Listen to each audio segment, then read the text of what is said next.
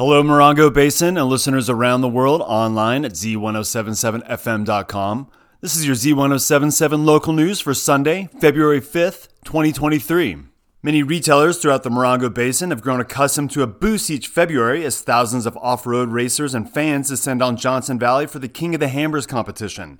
One business very close to the big event hopes to capitalize by extending hours and offering hard-to-find items. Reporter Mike Lipsitz tells us when and where you can find the bargains.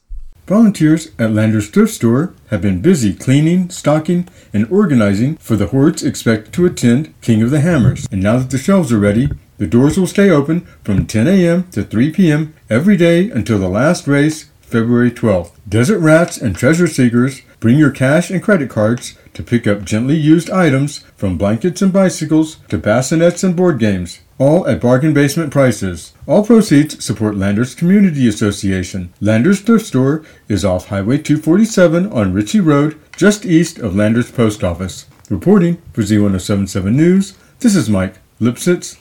The San Bernardino County Clerk has announced that it's preparing for its busiest day of the year, Valentine's Day. The county clerk's office, which is tasked with issuing marriage licenses and performing civil services, says that February 14th is the number one day that people are looking to tie the knot. Chris Wilhite, San Bernardino County's Assessor Recorder County Clerk, says that Valentine's Day is always a fun time for the newlyweds and our staff as we decorate our lobbies and feel the abundance of joy in the air.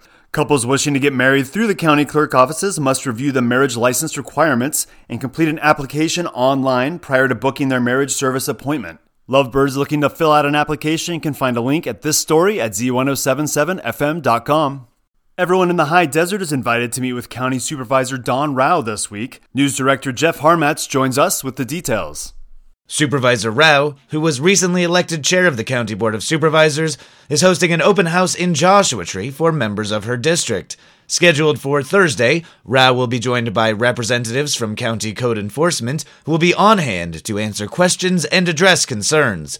The event is open to all residents of the county's 3rd District, which includes the Morongo Basin, and will be held at the Bob Burke Government Center, located at 63665 29 Palms Highway in Joshua Tree, from 4 p.m. to 6 p.m. Reporting for Z107.7, this is Jeff Harmatz. The world-famous Cactus Sewables Quilt Guild will meet on Monday, February 6th at the Yucca Valley Community Center. Doors open at 12:30 with the meeting coming to order at 1. The guest speaker is Tina Curran, and she'll be talking about design. The guild is asking members to wear red or pink for Valentine's Day. Guests are always welcome, and it's $3 at the door.